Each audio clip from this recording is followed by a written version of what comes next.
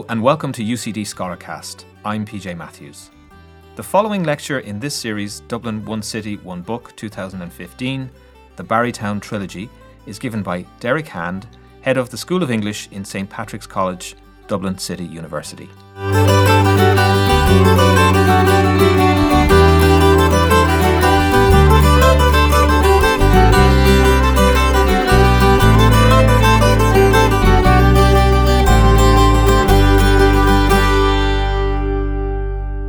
The Barrytown Trilogy, an introduction to Roddy Doyle's Dublin.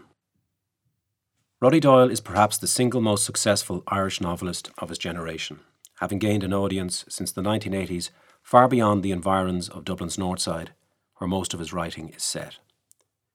Doyle represents a brash generational shift, a confident certitude in his generation's worth and ability. His literary focus is not exactly the urban world, rather it is the suburban world. Not, however, the suburbia of the middle classes in their mock Tudor houses, with names offering imaginative vistas of lawns and downs. Doyle's is a suburbia devoid of bourgeois fripperies and manners. A press release accompanied the publication of Doyle's The Commitments in 1987. While ostensibly celebrating the nature of the publishing enterprise behind the new novel, it is a strong declaration of what this particular novel will do, providing a critical context for its reading and reception.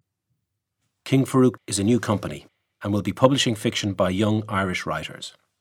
King Farouk stories will be popular and direct. King Farouk novels will definitely not explore any of the following well-chewed Irish themes. The provincial upbringing of the protagonist, often the author in disguise in the 50s and 60s. The absence of love in the home, usually the fault of the father. The brutality of the Christian Brothers' education, or the more subtle brutality of the holy nuns or the Jesuits. The suffocating influence of the church, the smallness of provincial town life, and, of course, the various frustrations that torment sensitive young men growing up in provincial towns in the 50s and 60s. Too many new Irish novelists seem to have used the pages of their books to help rid themselves of their neuroses. King Farouk authors will keep their neuroses to themselves. King Farouk stories will entertain. King Farouk fiction will be just that, fiction, made up, direct and funny.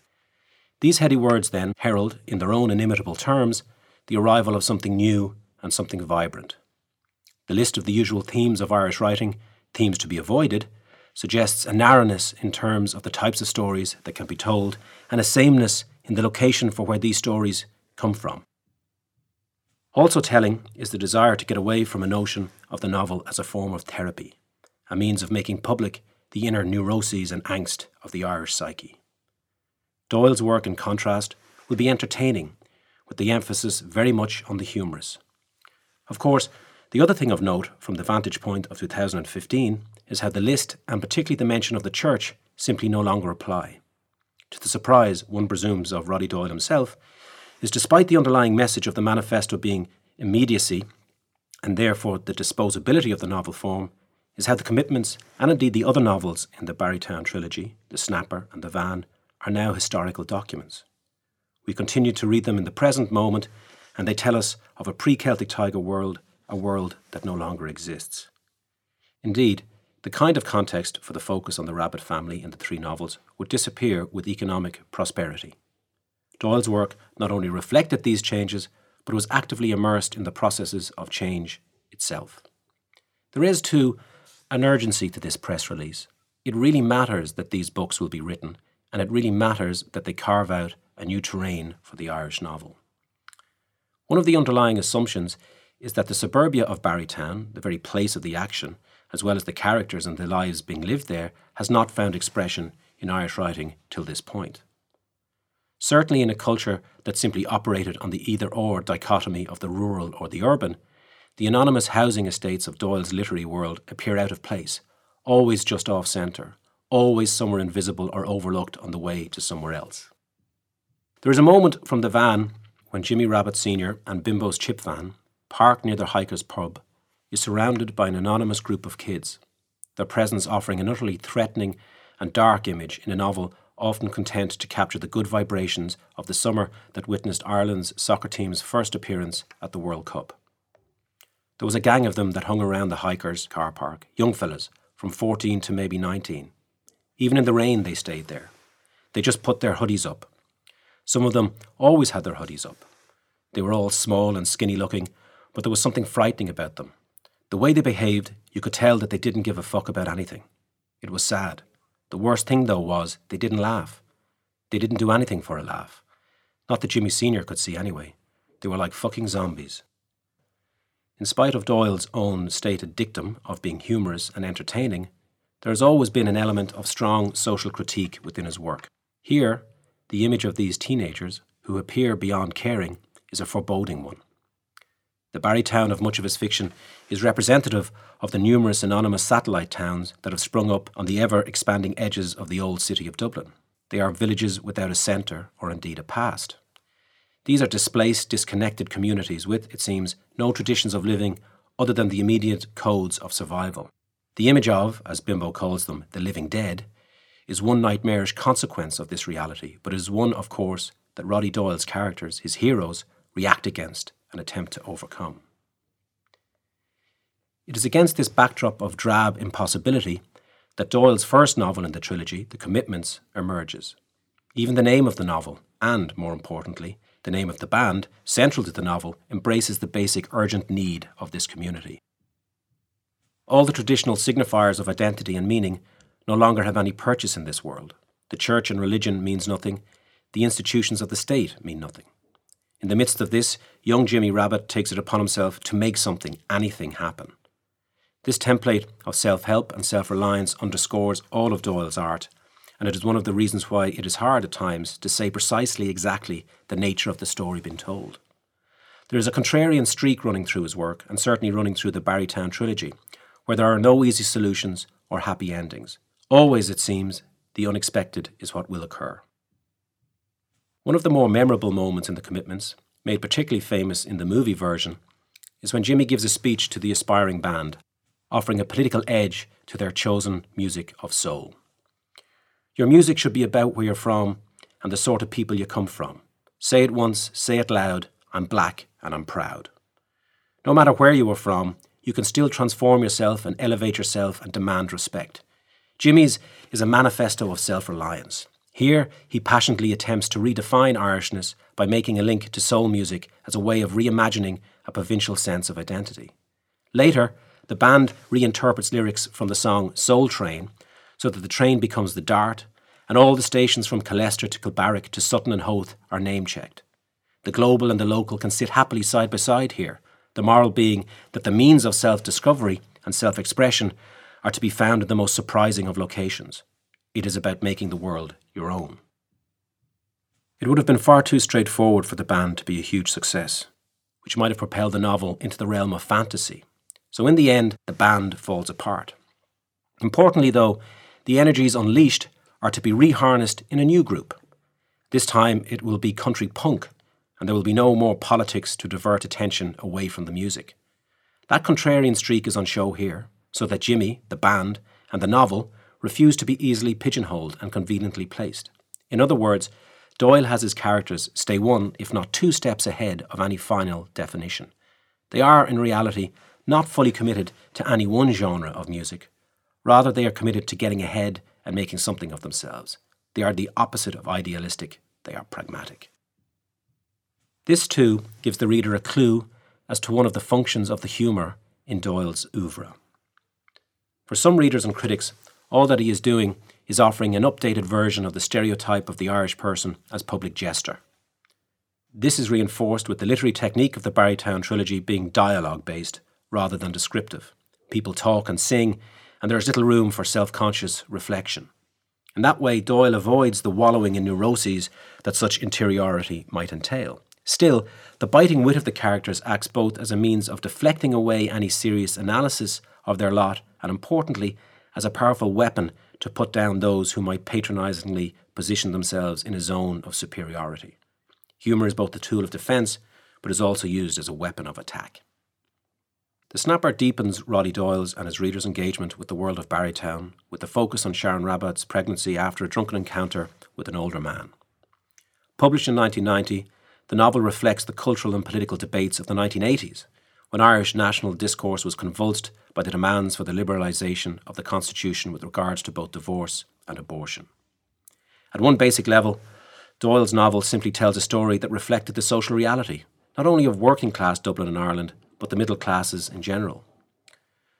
While there is strong evidence of a social conscience within all of Doyle's writing, a recurring aspiration for justice and fairness, it is never presented in a straightforward manner. Later work by Doyle would deal with the potential of violence being gendered in the Irish family and in Irish society, but here the anxieties about the nature of this pregnancy, was it rape, is diverted as Doyle expands the reverberations of the pregnancy away from simply Sharon alone into the realm of the family space. Jimmy Rabbitte Sr. becomes the focus as he comes to terms with this new family reality. What is interesting is how Doyle's fictive world, usually lauded as groundbreaking and pioneering, actually possesses quite a conservative worldview from a certain perspective. Thus, the conventional Irish world of traditional family values and traditional roles is basically reinscribed through Jimmy Rabbitte, who will now be both grandfather and father to the new child. There are, therefore, certain ideals, certain traditional forms that are to be aspired to and worked toward. Indeed, what is remarkable is how the family space simply grows a little more to accommodate Sharon and the new child. For Sharon, the trials and tribulations of her pregnancy and her wish to keep secret the name of the father of her child are worth it.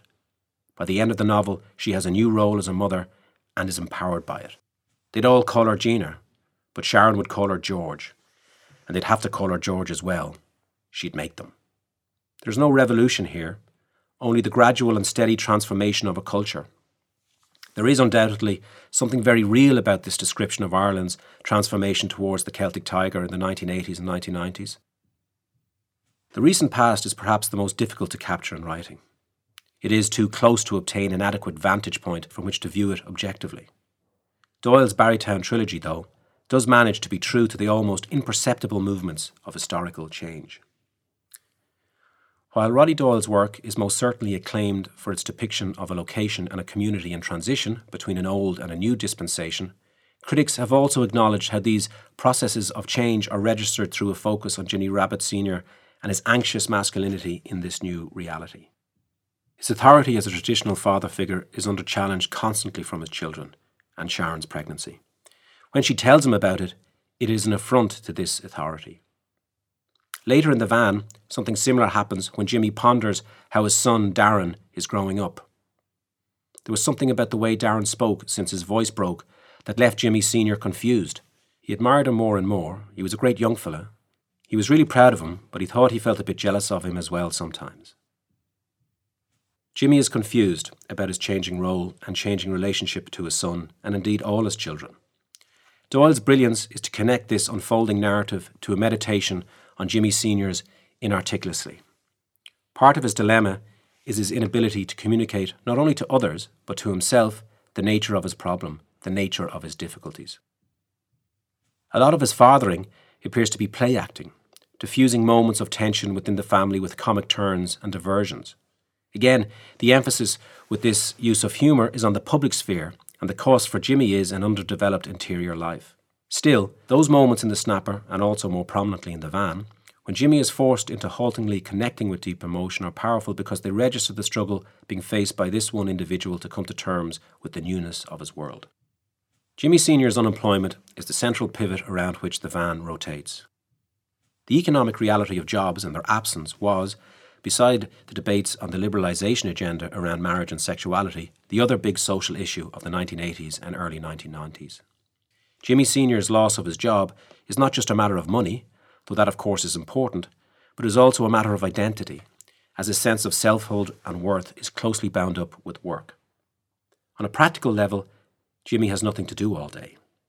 The doctrine of self-help appears once again as Jimmy makes plans of self-improvement in education, though it is Jimmy's wife Veronica who actually studies and takes exams. Education is one area in both The Snapper and the van that is consistently presented as not just a necessity or a duty. It is a means of improvement and betterment. So even in the midst of a disconnected community where the institutions of church and state hold no sway or influence, the school still remains an important space and an important idea.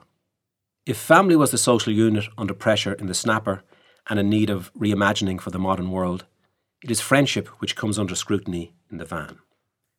Jimmy, more so now than ever because of being let go from his job, finds solace with his friends in the pub. He allows himself a momentary recognition of how important this is for him. It wasn't the gargle he was dying for, it was this. The lads here, the crack, the laughing. This is what he loved.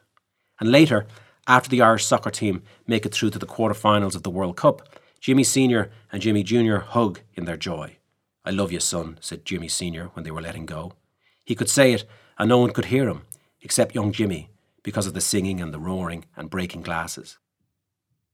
Affection can be shown in public at such a moment, but even here, it is an emotion warily shared. Still, it is significant in that it gestures toward Jimmy Sr.'s ability to adapt to a changing emotional landscape. Though it is never expressed explicitly, it is curious to wonder if Jimmy's dilemma is a generational one, in that perhaps his children will not be as emotionally stunted and undeveloped as him, that they now inhabit a much freer world. The reason for dwelling on such seemingly small or insignificant moments in the novel is that once again, Doyle, with the story of Jimmy and Bimbo and their shared business venture of a chip van, comes to naught by the end of the story. The entrepreneurial spirit that would be celebrated above all else during the subsequent Celtic Tiger period fails here. Some might argue that there is a powerful fatalism running through Doyle's fiction. The band in The Commitments breaks up, and the chip van is abandoned on Dollymount Strand, subverting any real opportunity for revolutionary change and transformation within characters' lives. Or so it would seem. As has been said, Roddy Doyle's work refuses at one level to be easily categorised, and here he does not want to unthinkingly promote a culture of the self-startup business. While the business itself is successful and answers many of the problems confronted by Jimmy in terms of his sense of self-worth, his sense of identity, and also reconfirms his position within his family and circle of friends, it is at a cost. The cost is to be found in his friendship with Bimbo, which deteriorates as the business grows and blossoms. Increasingly, it becomes clear that Jimmy Sr. is suffering. He often finds himself crying or about to, and says to himself that he is lonely, that he misses his friend. We have here the symptoms of depression and certainly something of a midlife crisis. One of the more memorable episodes is Jimmy Sr.'s and Bimbo's trip into the centre of Dublin in an attempt to bond once again outside the realm of their shared business interests.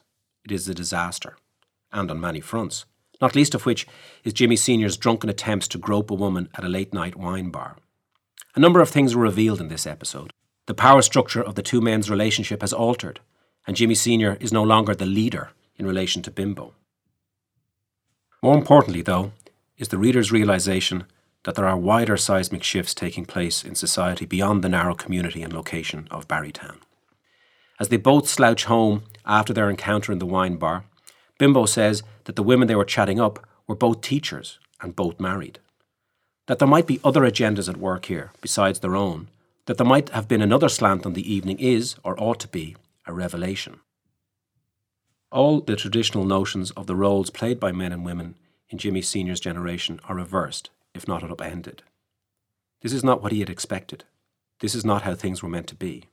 In other words, Jimmy Sr.'s problems are not just personal, and the answer to them cannot be solely personal either. So, it is not a straightforward case that he is unable to make a go of the business with Bimbo, a personal failure as it were. There are factors outside his individual control that mean he might be left behind in a rapidly ever-changing world. And that is what is remarkable about Roddy Doyle's Barrytown trilogy. The way in which it captures a moving target, a society in rapid transition. It is the main reason why it is so appropriate that the novels have been chosen for the 2015 One City, One Book Festival. From the vantage point of post-Celtic Tiger Ireland, it is with wonder that we can view how rapid is the dating of Doyle's 1980s Dublin, which vanished into a world of work, jobs, success and money, even as he was writing about it. The three novels certainly tell us about how we lived then, but they also, in their own inimitable ways, tell us how we got to where we are today. His work's contrarian streak, its defiance of being easily pinned down and definitively typecast, affirms this for his readership. Society's ills, then as now, are multifaceted, as are any solutions to those ills. There are no easy answers or happy endings. A prevailing sense emerges from these stories that these characters realise the nature of change and that their lot is to adapt to it. And they do what people have always done. with pragmatic resignation, get on with things in their own way. So, beneath the laughter are the tears, but perhaps what we remember most is the laughter.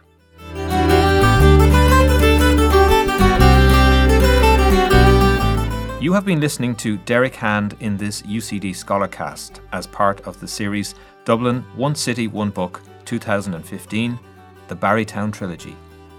You can download a transcript of this lecture at ucd.ie/scholarcast.